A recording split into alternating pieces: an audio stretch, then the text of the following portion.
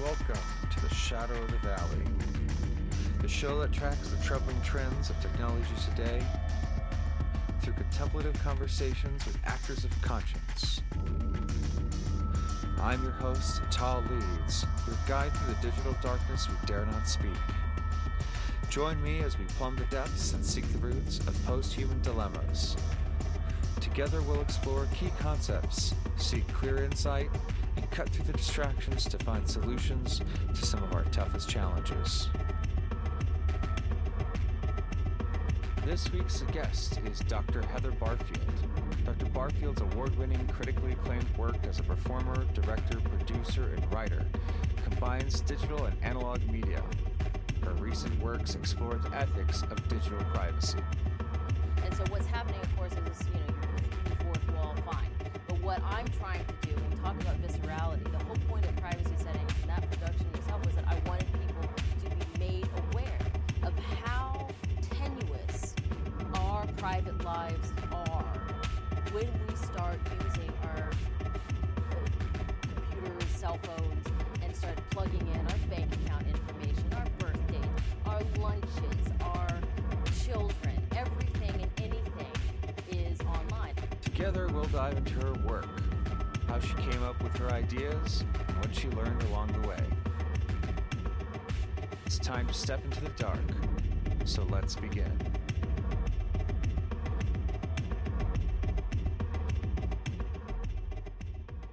Even before his latest set of privacy woes, Facebook founder and CEO Mark Zuckerberg has had a different policy that has been fairly controversial.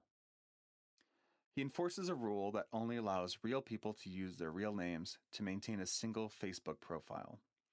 In other words, no fake profiles, no pseudonyms, and no profiles that are only intended for one audience and not another.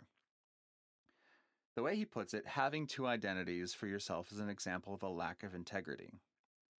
Now, I take issue with that statement. I simply don't buy into Zuckerberg's theory of a singular identity, nor would Erving Goffman, who is the psychologist who wrote The Presentation of Self in Everyday Life.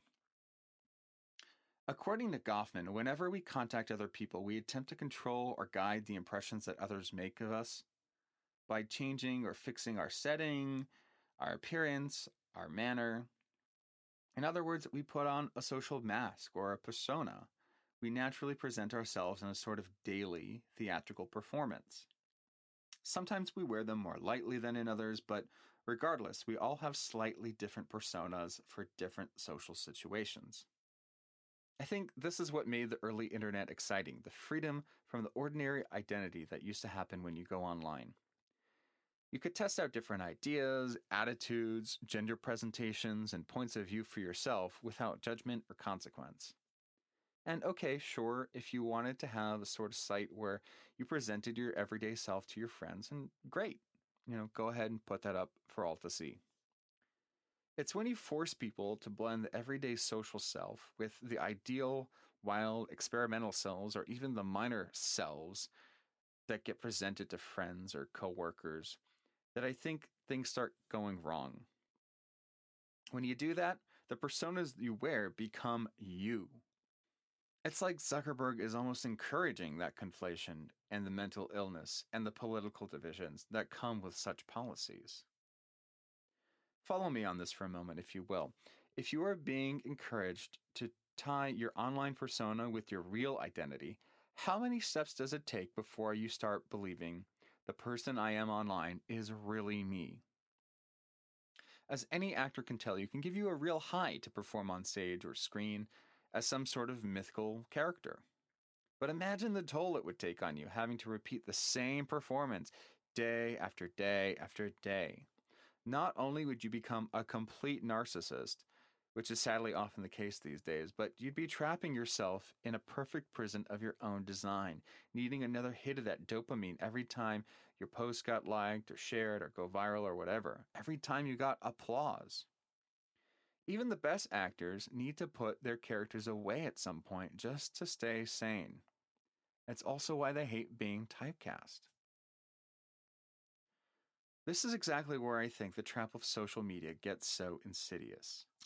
It's basically using psychological trips to keep us typecast in the personalities they reinforce with dopamine hits every time you get a like or a retweet.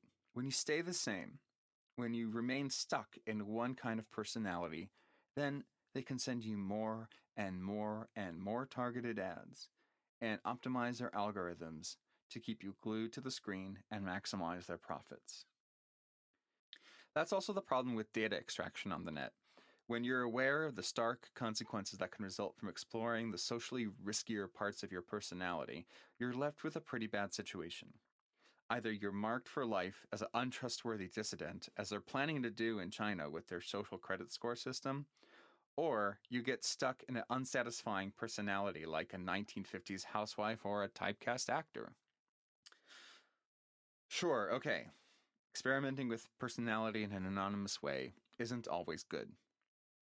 The mask that can transport us to fantasy realms in the theater can also make bank robbers anonymous.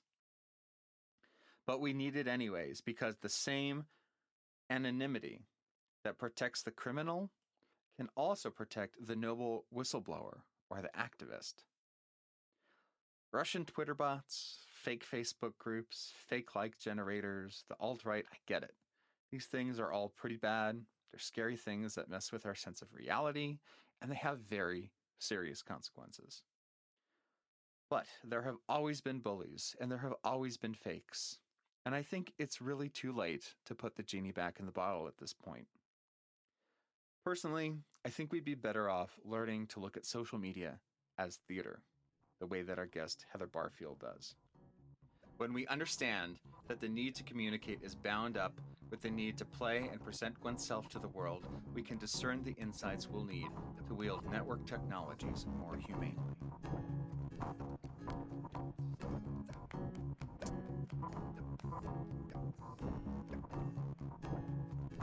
In this episode, our guest is Dr. Heather Barfield.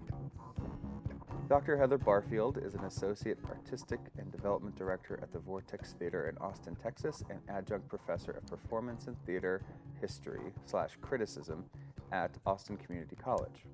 She received her PhD in Performance as a Public Practice from the University of Texas at Austin. Her 2016 production, Privacy Settings, A Promethean Tale, had Barfield and her cast of devised theater makers exploring the complex topics of whistleblowers, digital privacy, and civil liberties alongside audience immersive interactions.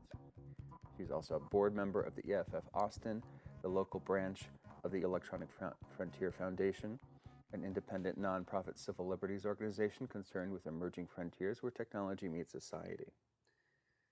Dr. Barfield, thank you for joining me today. Thank you.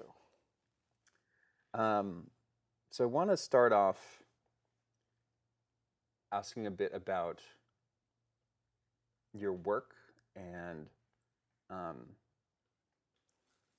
the topics that you explore, specifically privacy. Why don't you tell us a little bit about why you felt that was a good, that the theater was a good venue to explore privacy in particular, particularly theater?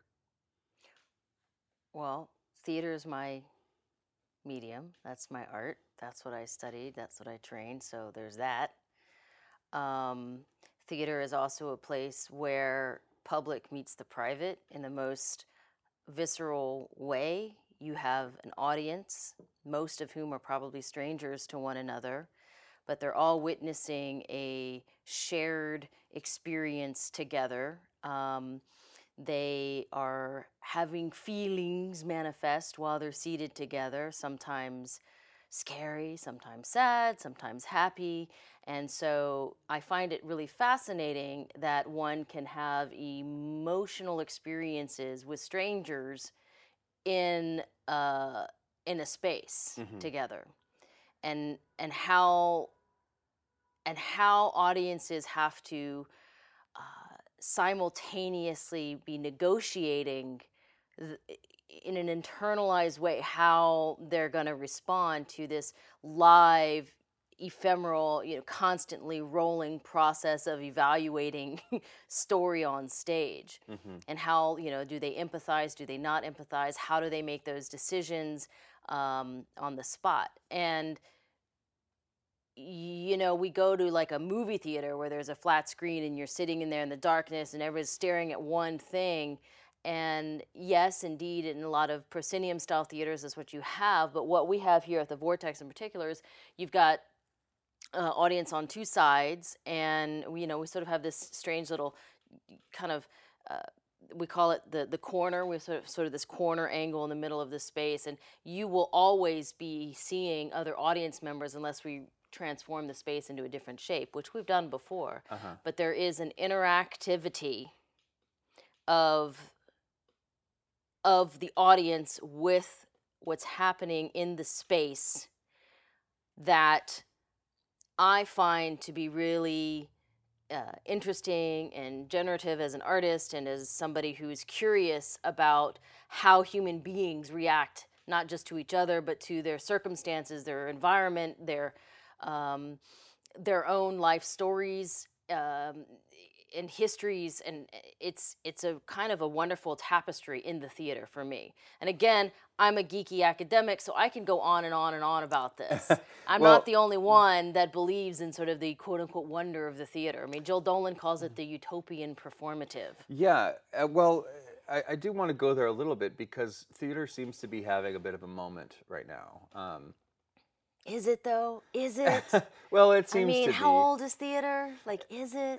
It's true, but there seems to be some way that theater is serving right now to explore these complex ideas in a way that other mediums are not quite doing in the same way. And examples would be, anything from what's happened around Hamilton to 1984, that production on Broadway, or the production of Julius Caesar, where he was depicted as Donald Trump, and all the reactions that came out of that.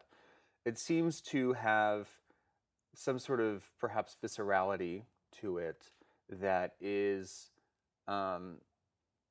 perhaps novel in this digitized age. And I wonder what you make of that, whether you agree with that assessment, why or why not. Okay, so I'm going to first talk from like the now, okay? Yeah, and I'm just going to forget about theater history for a minute because Sure. there are a lot of arguments that I could present around. People have always participated in the theater. Yeah. What you're insinuating is that, there's more participation, there's more sort of interactivity with the actors.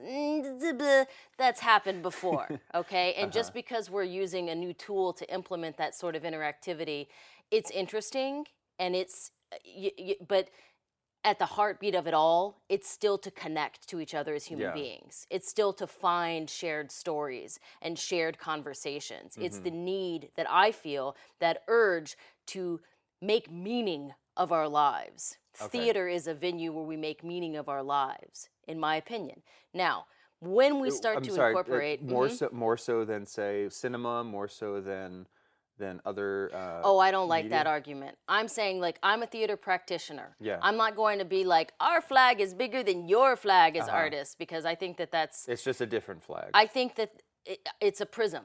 There's Yeah. all sorts of perspectives. There's a rainbow color of art. Yeah. And that's my medium. And Yeah. I'm passionate about my medium, and I'm passionate about my ability to translate how I see the world and how the artists I work with see the world, and how we can generate both conflict on the stage to help us problem solve some of the problems that we're facing right now through storytelling. Yeah. It's all about storytelling in the end. Now, some people argue again that that's not the case either. Again, we are I think if we're going to go to this, like, we're at an interesting time for the theater, it would be in the sense that people are able to play and tinker and hack theater. That's what I called privacy settings. I said that I was hacking theater in a way, and I was working with these other artists. And in the sense that, like, I am taking these traditional forms, right? So you have audience seated, quiet, paying, and that, by the way, is only more of a 20th century thing, that we're quiet and seated there with our little proper selves in the seat. But that, putting allowing audience members to use their cell phones in the middle of a performance, Right. and getting phone calls, like encouraging them to receive a phone call in the Right. middle of a performance, and Which then are things that you've done in privacy settings, yeah. and then they receive the call, and it's one of my actors reciting to them the Fourth Amendment, and they basically demand this person in the audience listening on their phone stand up in front of everybody in the audience and repeat the Fourth Amendment out loud, and then that's done in succession. There's repeated moments of that, so that it builds that tension. And so what's happening, of course, is this, you're breaking the fourth wall, fine. But what I'm trying to do when we talk about viscerality, the whole point of privacy settings and that production in itself was that I wanted people to be made aware of how tenuous our private lives are when we start using our computers, cell phones, and start plugging in our bank account information, our birth date, our lunches, our children, everything and anything is online. Now, at first, in my own research and my own fascination with this, it was kind of about the, Snowden, right? Right. So let me back up. Yeah, to the back whole up, thing yeah. is that, like, the story that I had already been in the digital sort of curiosities. I was Yeah. afraid of Facebook phenomena, the Friendster, the what was the other one?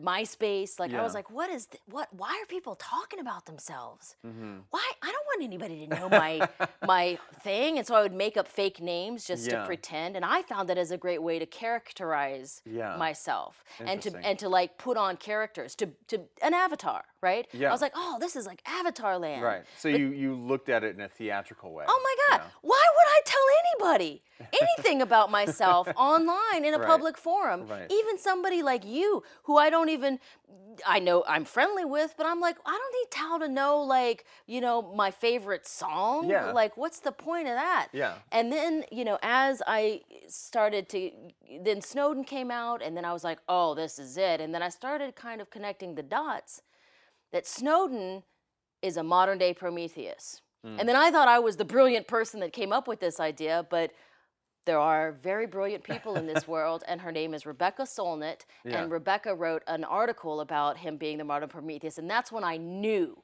I was like, that's it. I Yeah. got to work on this. Yeah. So I took about 2 years translating Prometheus Bound as best I could to a modern kind of twist. Yeah. And all of it related to the questions of whether or not it is ethical and okay for government sources or any nefarious entities out there Yeah. to be collecting our information to use either against us or sometimes in the case for us, just depends on how that information's manipulated. Right. And then I'm going to say this other thing, and interrupt me anytime. I told you, No, I'll you're go great. on and on and on. You're doing so, great. So what can happen too is that I realized when I was working on privacy settings that it's about data. It's Yeah. not really about the NSA. It's not really about, I mean, it is, it is sort of about like, oh, no, we have a Fourth Amendment right not to have, our emails read.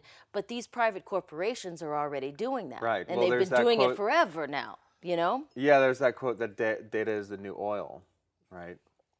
Yes, it is. Yeah. Yes, it is. And so my argument on all of that was, how come I'm not making money off of my own data? Yeah. As an artist, No, I'm it's a like, great- cut me in, fine. You can take my data, fine.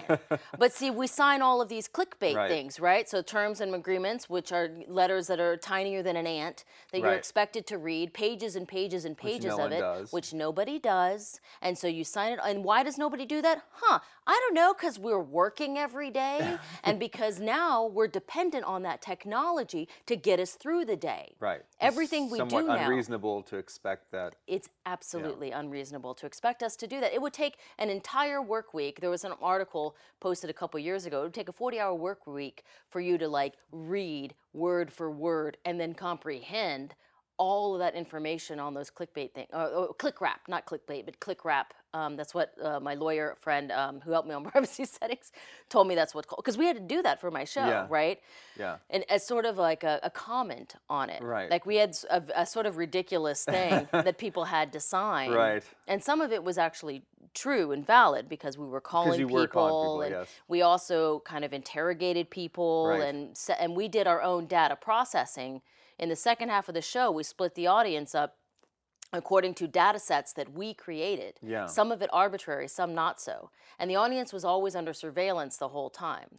So back to this viscerality of theater. Yes, I'm like, that's exactly where I was going to go. Yes. That was what my intention was, Yes. was that I was hoping by forcing them to be hyper aware of this is the theater, yes, but you're under watch, you're under surveillance, you're being monitored, and your actions make a difference Right. in how you come out of the situation. Right. I mean, and my point being that, like, I don't know of any other medium that can accomplish those things in such an efficient and beautiful manner. Right. I mean, in a way that's, I'm a theater maker, and that's Yeah. what I think. Yeah. But there are all kinds of people doing strange things with VR Sure. and augmented reality, and but I'm a champion for live performance. Yeah. Now that can also be live performance art or some kind of interactivity, breath to breath, smell to smell. Yeah. Bodies in space and time. And again, And that's just exactly- me.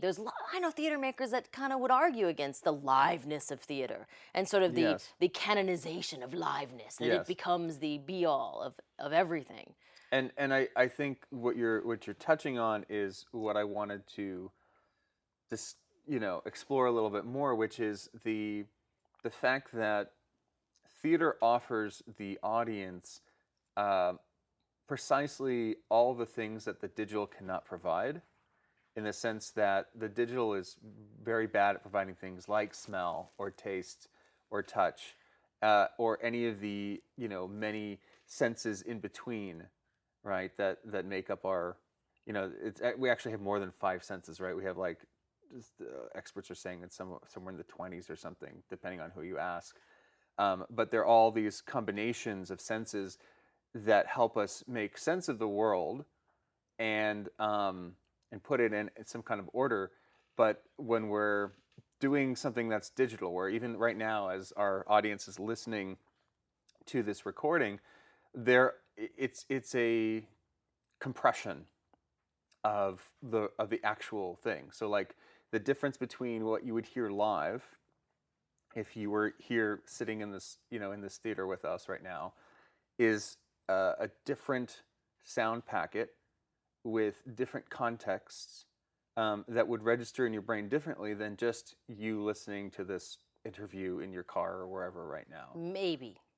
But I'm not going to valorize theater because there are plenty of people that hate I'm theater. trying to get you to valorize theater. I know you are, and I'm resisting. And the Yeah. reason why I'm resisting is Yeah. because there's a lot of reasons why people don't come to the theater or can't come to the theater or don't have the privilege to come to the theater, right? So in some ways, the digital format is the only way people can actually participate. In fact, there's a couple of websites out there that, like HowlRound has been doing live streaming of theater. Interesting. I mean, there's places in rural communities that may just love Jesus Christ Superstar, but like they don't have a quality theater in order to experience it. And so, so like the best thing they got is perhaps a live streaming of this musical or the soundtrack to it or something like that. So, and by the way, I'm not just a theater person, I'm a performance studies scholar, which Right, means that okay. everything around me becomes performative and everything around me becomes some kind of staging of something else. Interesting. Okay, so Yeah. I see the world always as bodies in a particular space and time costumed for what is appropriate or sometimes inappropriate, which is fascinating as well. Like what happens when somebody is dressed for summer in the winter. Right. It becomes a really interesting, conversation. So like one of the things that I think happens is that there's, and again, I haven't written extensively on this. There's lots of scholars who have, but there's this sense that theater makers are like, theater is the only place where you can feel Yeah. like what it means to be human, Yeah. or what it means to be like face to face and stuff. And I get it. And yeah, I kind of agree. But I also think that let's ask ourselves, is it possible to have it in other means? If anything, because I'm not necessarily interested in only making theater. I mean, yeah, that's my lifeblood. That's how I make my how I survive. Like I get funding through arts. I mean, there's a whole capitalist thing that we can go on about theater and money and business, etc. I'll set that there for just a minute. But Yeah. that I think, if we're going to go back to this digital conversation, I think we're at a really interesting time where we can explore, can we smell in virtual reality? I mean, I know that there's a couple of interesting things that are happening in the body hacking world around, augmented vision in your eyeballs, and like, what can you put stuff in your nose to Right, smell yeah. things, depending on what, so there's all kinds of neat things. We don't know what the human body is going to be like in the next 100 years. That's what a lot of futurists are talking about Sure. right now. And so what does that do for the actor? If my body is the instrument, right? Well, what if everybody's body could become the instrument, and then they become hyper aware of their own sort of their own performative nature, and then Yeah. and making the stories as they happen in their daily lives. Yeah. You've got immersive theaters, taking people out of the seats, digital theater, interacting with live tweets on stage, and cell phones, drones, all these things that people are using to kind of incorporate, quote unquote, digital and tech in their shows. In my mind, all of it leads to one basic desire, and that is to communicate. And people just wanting to find a means to see, or find some way to make what's in my head and my heart understood by you. Right. By any means possible. Yeah. Now, that's just step one. Yeah. Step two is comprehension, and you could go further and you'd say compassion and empathy. And, I could tell my story over and over and over again, but if it doesn't resonate with you, or you don't feel that you connect with it in some way, okay, well then, does that mean I'm failing? Does that mean that it's a failure, that I don't connect with you? Right. But as an artist, I have all kinds of stories that I want to tell that are actually really vulnerable stories about my life and about some of the things that I've experienced, as a means for me to heal. For me, it's kind of a healing thing. Interesting. And even privacy settings was sort of a healing thing. It was a way for me to make sense of what I think is absolutely ethically, morally, constitutionally vile. Well, yeah, something that really struck me about the production when I saw it was the fact that here you are discussing a topic that clearly is frightening and fear-inducing, with a technology that seems to be so associated with it, and yet so much of the interesting parts of so much of what made it interesting was that you use that very technology to tell the story. That is true. And again, it's my way of trying to understand these things. Because some people out there think that all this stuff is great. You talk to anybody in the InfoSec, security industry. Right. they'll be all about it, about using this stuff and Yeah. about using data to exploit people and their vulnerabilities or their habits or their choices for profit. Right. And Well, and there's also like people who are technological solutionists, who will say, well, okay, maybe it sucks now, but we'll find another tech fix for it, and that'll solve that. I think that part of my issue really is that that this is not in the hands of enough people and enough diverse people. Okay, it's not Too concentrated. democratized, and I don't even know if I'm a huge fan of democracy. I'm still trying to figure out what democracy is for me these days. Yeah.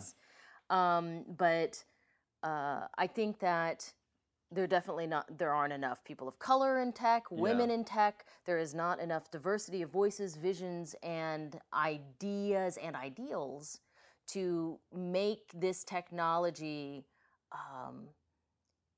a kind of humanizing force. I don't know, maybe that's not the right phrasing, but maybe they don't need to be. I don't know. Like I think that we're at a really confusing time. Right. What I do know is that people don't calm down enough, and that people may be communicating in their devices back and forth, but they're not reciprocating with contemplation about what they're reading or what people are reacting, right? They're reacting to what they're reading online or in a tweet or something, instead of like taking a moment to be like, is this really what I mean to say? Right. Is this really how to go about getting my message across through this tool?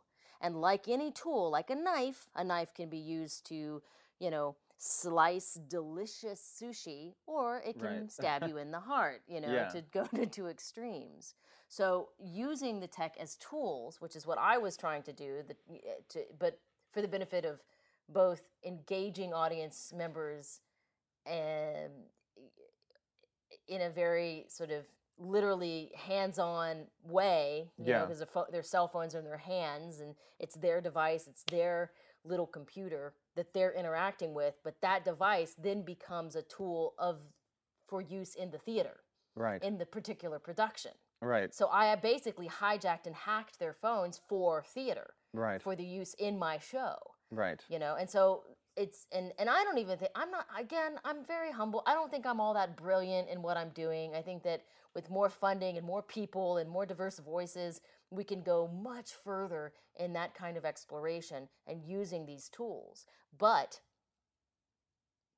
will they really be effective in the end? Is that really, like, again, let's go back to this. What is the main question you have? What is the main problem? And when I say problem, I mean sort of like a theoretical, thought experiment problem that you're sort of pursuing in like these interviews and in these conversations. What is it that's invigorating you? Are you turning your back on me now? Well, I'm doing that just so that I can figure out how to explore this idea of using tech as a tool rather than... Yeah, well, so I mean, we're exploring exactly that complexity. I'm enjoying hearing you talk about the complexity, because I think part of our problem is how oversimplified this becomes, and how when the complexity does arise, people have a tendency to tune out and think, oh, it's just hopeless, there's nothing I can do. And if I can, step out of my kind of journalistic role here for a moment and say, the intent behind this is to show that there is still hope, and the hope comes from dealing with it and going deep into it, rather than simply hoping someone else is going to come around and fix it for you, or that you'll be dead before it's a problem, or any of these other attitudes that kind of prevail right now. What I'm trying to do is say, yes, things are dark right now. It's kind of the shadow side of technology, but but it's part of the package. It's part of it, and every technology has had that. And the key to mastering any technology is in acknowledging that dark side. Otherwise, it just sort of ends up taking over. So, my intent is to explore that complexity, and I think you're bringing up kind of an interesting point about diversity, right? And one of the I think you're kind of I kind of agree with your intuition on that, with regards to um, the diversity question, right? There seems to be, just as much as there's a technological solutionism, there seems to be a sort of diversity solutionism, in the sense that diversity plus anything makes everything better. And to a degree, yes, sure. But I feel like when that becomes a formula statement, both sides of the statement become superficial, and the meaning of them gets kind of degraded. Mm-hmm. And there seems to be this sort of attitude where, well, if we just throw different faces on there that we're not used to, then that makes it okay. But that's not the point, because as we've seen in countless situations in recent events, that doesn't really solve the problem. Well, here's the thing. Capitalism will co-opt anything it possibly can. It is a voracious, hungry beast, and it will find its way anywhere. Mm-hmm. And this is what I think we all really need to be paying attention to. Yeah. Is tech and capital, art, capital. I mean, it's Yeah. not that I'm a full out Marxist, but I've read my own. Okay, fine, an okay amount. Okay, there's experts in every field, but what I am seeing more and more is that we have got to find means to exchange services and goods beyond the dollar. And this is what I think is happening with the future and with theater in particular. When people are doing more immersive events, or they're doing sliding scales, or various ways for people to afford to see the theater, or different funding structures, different kinds of collaborative theater making. People are needing to come up with solutions now, because I think that capitalism may indeed be breathing its last final breaths. And of course, then I'll hear this 20 years from now, and it's probably worse than it ever has been. But Right, and again, I'm stuck in the system too. Sure. But I mean, But yeah, to back up what you're saying, I mean, I spoke earlier in this series to Maggie Duvall, who has more or less seen the birthings of the web as we know it, and she has a similar view. I mean, her turning point in her mind, in her version of that history, was around 95, 96, when the suits came in, the pleated khakis came in, and by the way, I was writing code in DOS when I was about 10, 11, because I didn't know that. my family, my dad, my uncles, I mean, I had my first computer when I was, around that time, and I learned how to just basically, and I coded well, they used to teach BASIC in elementary school. Yeah. And so, and I was on Muds and Moos. I did a lot of that kind of stuff in the early 90s. So anyway, but go ahead. Yes. Okay, well, so this is... So I understand where she's coming from. Yes. And, the way she tells it is like these guys came in who didn't really understand the technology, and they just sought to immediately turn a profit on it. There were more women involved too. And once those dudes started coming in, the interesting trends, there used to be more programmers, more women programmers as well. Well, yeah, I mean, we could go down that as well. There's a whole history of women involved in computer science that is not often spoken of. Everyone from Ada Lovelace to Sorry, I'm blanking. Well- Wasn't there a movie about? Well, yeah, it was the women who helped at the programmers. What is it at NASA? Yeah, Yeah. yeah. The Hidden Figures. Hidden that movie? Figures, Yeah. exactly. And yeah, that'll open up a whole other bit. But the point is that for sure, if we're talking about the quote unquote web and the internet, it definitely has shifted in where it's almost entirely a commercial venture.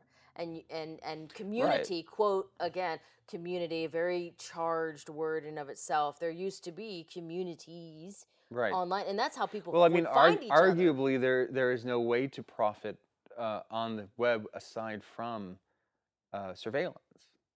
What data collection, surveillance, yes. Well, right. Or you make people go to sites that will provide the services and goods that they think would be more convenient, aka Amazon and Sure, but all it of becomes that. very difficult to run that in a profitable way without collecting their without information. collecting their information. Right. Yeah. I mean, that's the thing that I and maybe underneath it all subconsciously, maybe that's why I was obsessed with all this privacy stuff, because I remember when I could like use my avatar name, log into a Moo. I don't know if you know what a Moo is. It's in a MUD. They're a multi-user domain. It's all text-based. It's sort of like, and you program your own little world there. And Okay. I was in like Lambda Moo world because I read anyway. This Long was story early about 90s or how I got there. Well, I actually no, I started getting to that place in oh geez, like probably early 2000s, but it had been around a lot Okay. longer than that. It came out of Xerox, Silicon Valley location, okay. and it was sort of this cool little meeting place where people would create tiny little text-based communities. Yeah. And there were rules of the land. But this There is were not wizards the and- same as the boards that No, it's not a BB. It's not a bulletin board. it's not a BB. Okay. And it's not the well. I mean, you should look them up. Muds and Moos. Okay. And they're still around. Like you Yeah. can still log into them as a guest or whatnot. And then I got into it because I was reading about when I was at NYU, and I was writing about digital cultures then as Yeah. performative spaces, right? Yeah. So that was my fascination. Like you go into this digital world and you become performative. You take on Yes. an avatar name, you dress yourself a certain way, right? Yeah. So I dressed myself as sort of like this cowgirl kind of witchy lady in Interesting, the yeah. Lambda Moo world, and I sort of became the person I wish I could be. You know, Right. or men could be women, or vice versa, and you could interact with people in that way. And but it's all text based. There's no pictures. There's none of that. You know, you don't need you don't post your breakfast on the site, and you could create your own little home in those worlds. Yeah. And I got into it pretty deep for a while there. I don't want to reveal too much, but like there was some drama that happened. Yeah. No need to. I'm not to gonna dive get into it. I mean, maybe that's the show that I want to do. But like, I don't talk very much to Yeah. people in general about my experiences in digital and cyber cultures. Yeah. Mostly because I'm not a programmer. Right. I'm not like, I never worked. Well, no, I did work in tech. I did I did tech support at Unisys Oh, really? for a while. But I'm a theater maker. Yeah. And I also feel like the time that I've spent in those worlds are precious to me, and maybe it's because they're no longer there as much. Mm-hmm. But it's part of my exploration in those digital worlds and environments Yeah. that helped create the person I am today. Yes.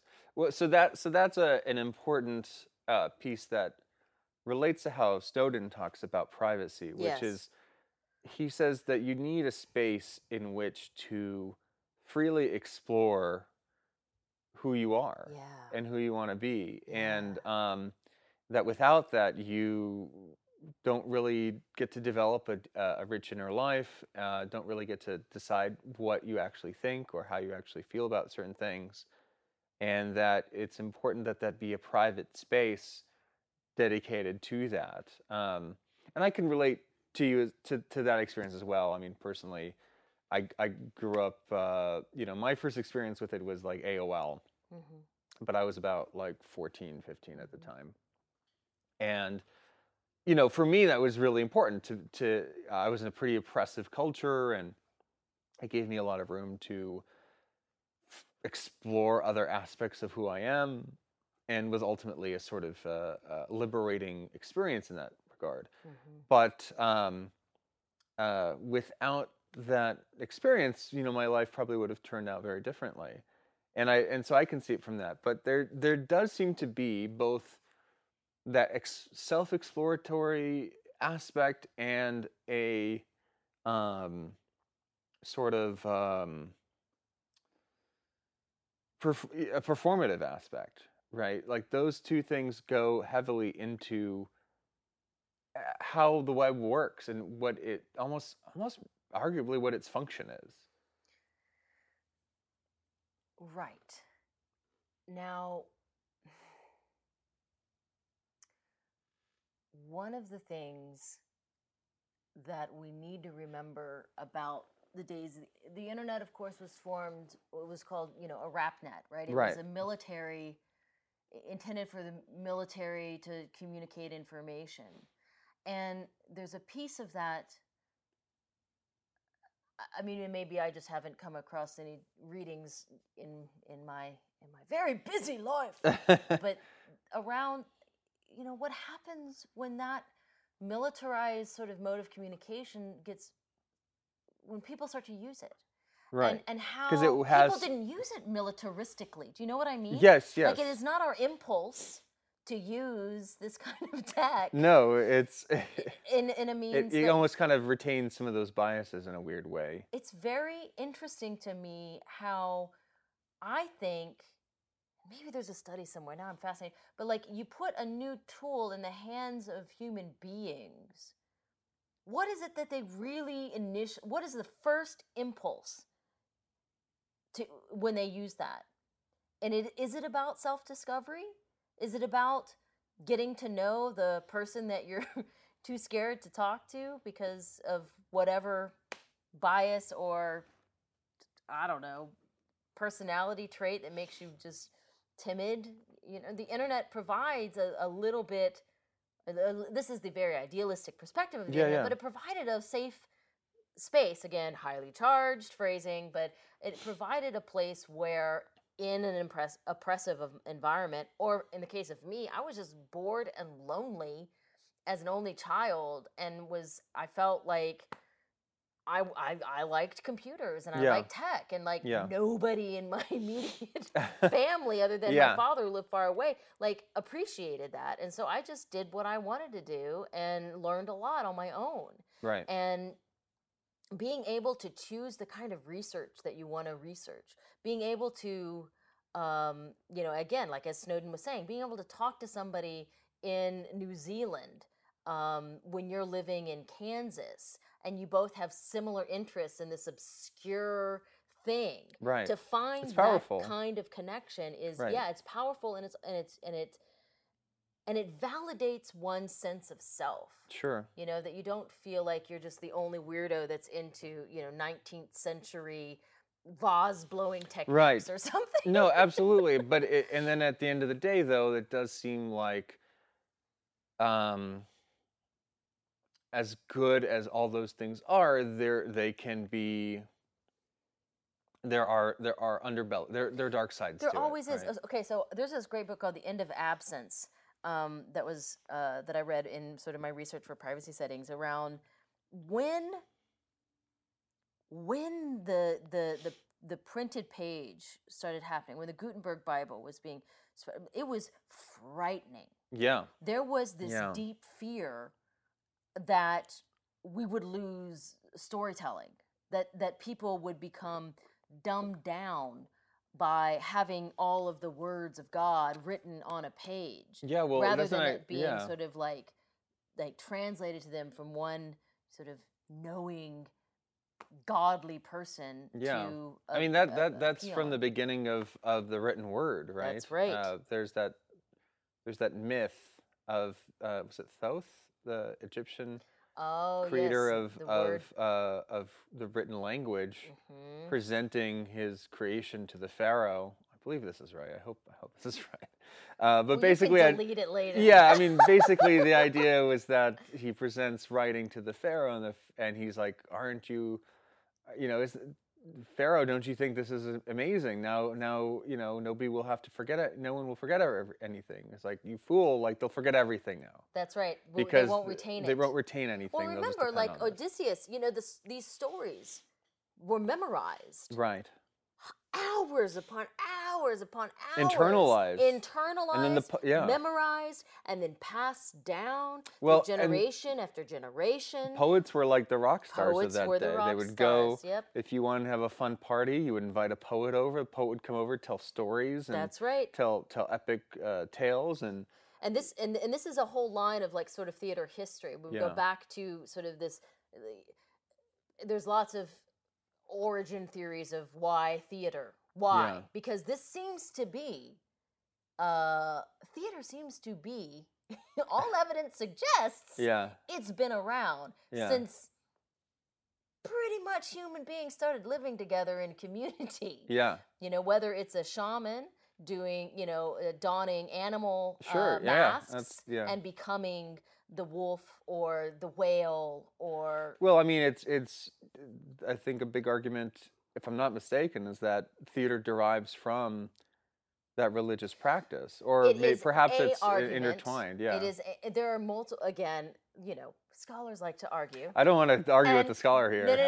I'm not the scholar. I'm saying that like there are lots of really neat interweaving theories about the origins of theater, and my thing is like it all is in some capacity, but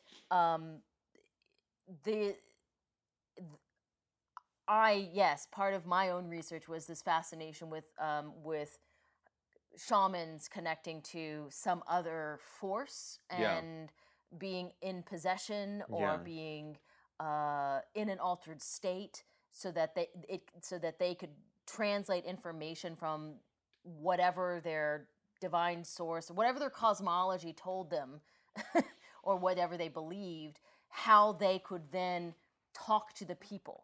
Or talk to a person and give them advice or problem solving or healing. Again, for me, it touches back into healing. I always go back to this healing aspect. Interesting, yeah. And which is what I think we need more than ever. Because you were saying that with the privacy settings, there was this healing of a sort of fear that was going on. Right.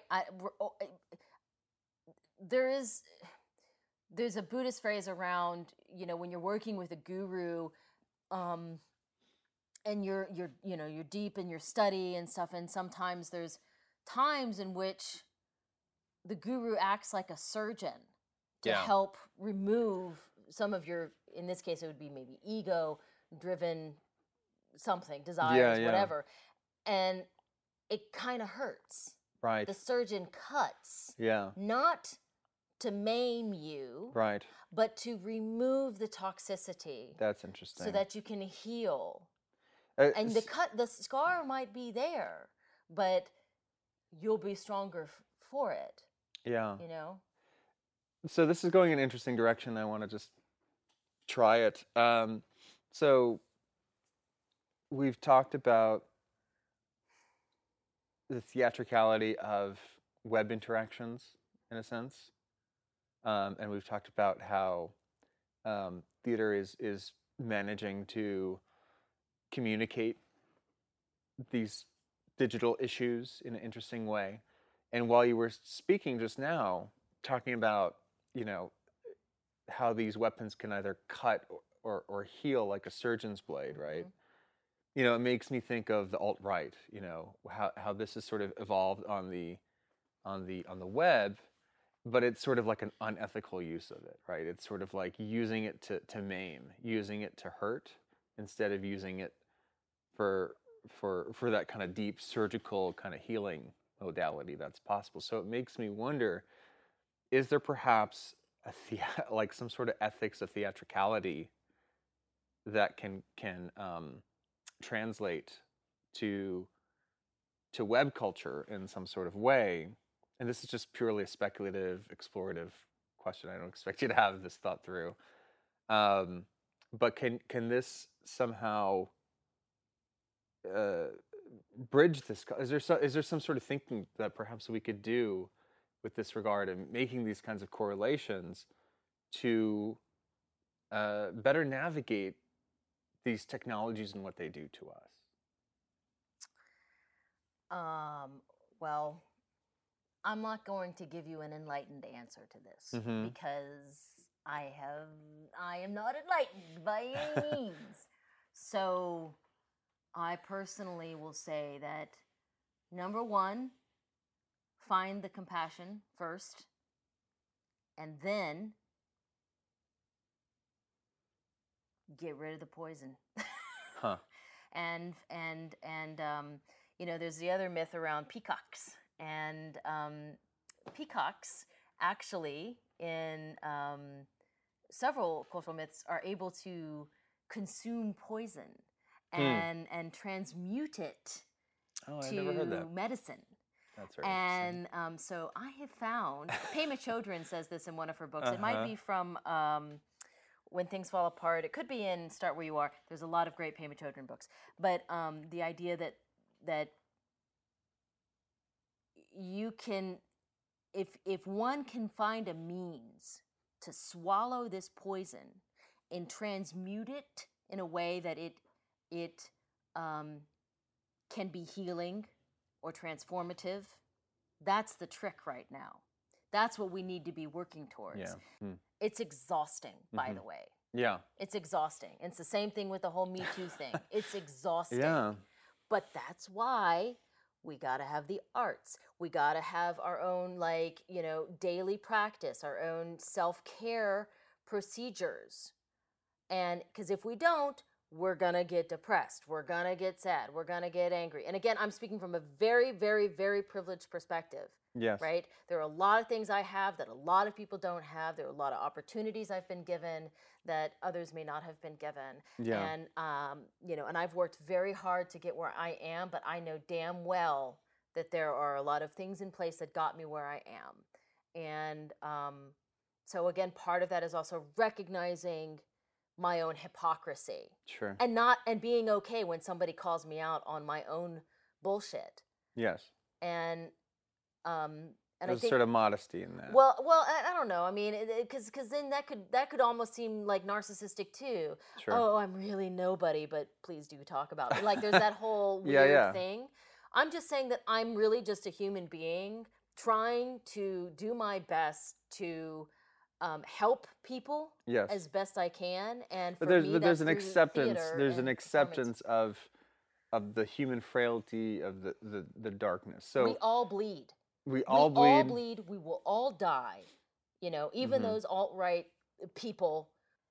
And I feel like 99% of the world's problems right now are because people don't know how to communicate or don't want to communicate or are afraid to communicate, because it creates a vulnerable place to speak one's heart and mind.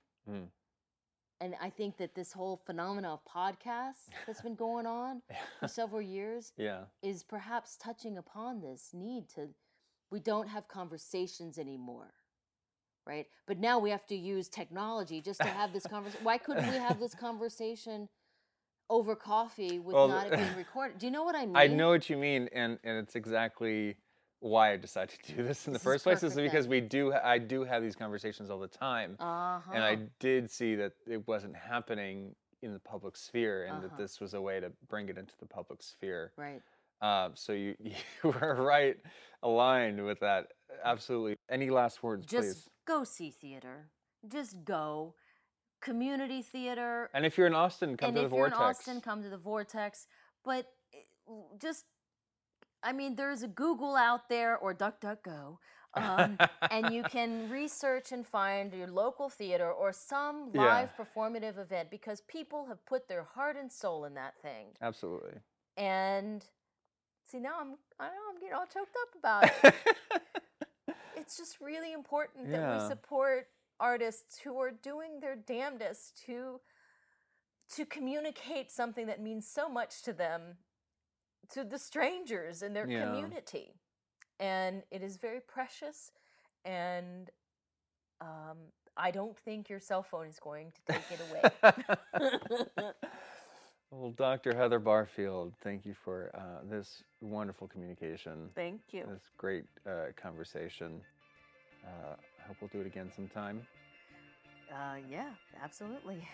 And that'll do it for this interview. Thank you so much. Thank you.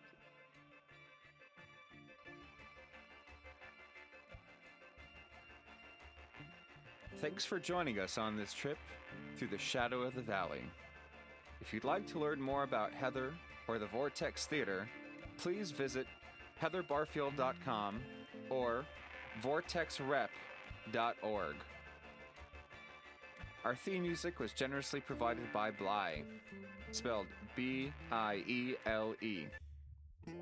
You can find her at SoundCloud and sarahbly.com. That's Sarah with an H, B-L-Y.com. Additional music was provided by Michael Garfield, host of Future Fossils podcast. You can also find him on Patreon and Bandcamp at michaelgarfield.bandcamp.com. That'll do it for this episode. If you like this podcast, please subscribe and leave a review. And share it with any friends or family you think may enjoy them. I've been your host, Tal Leeds, saying, keep going.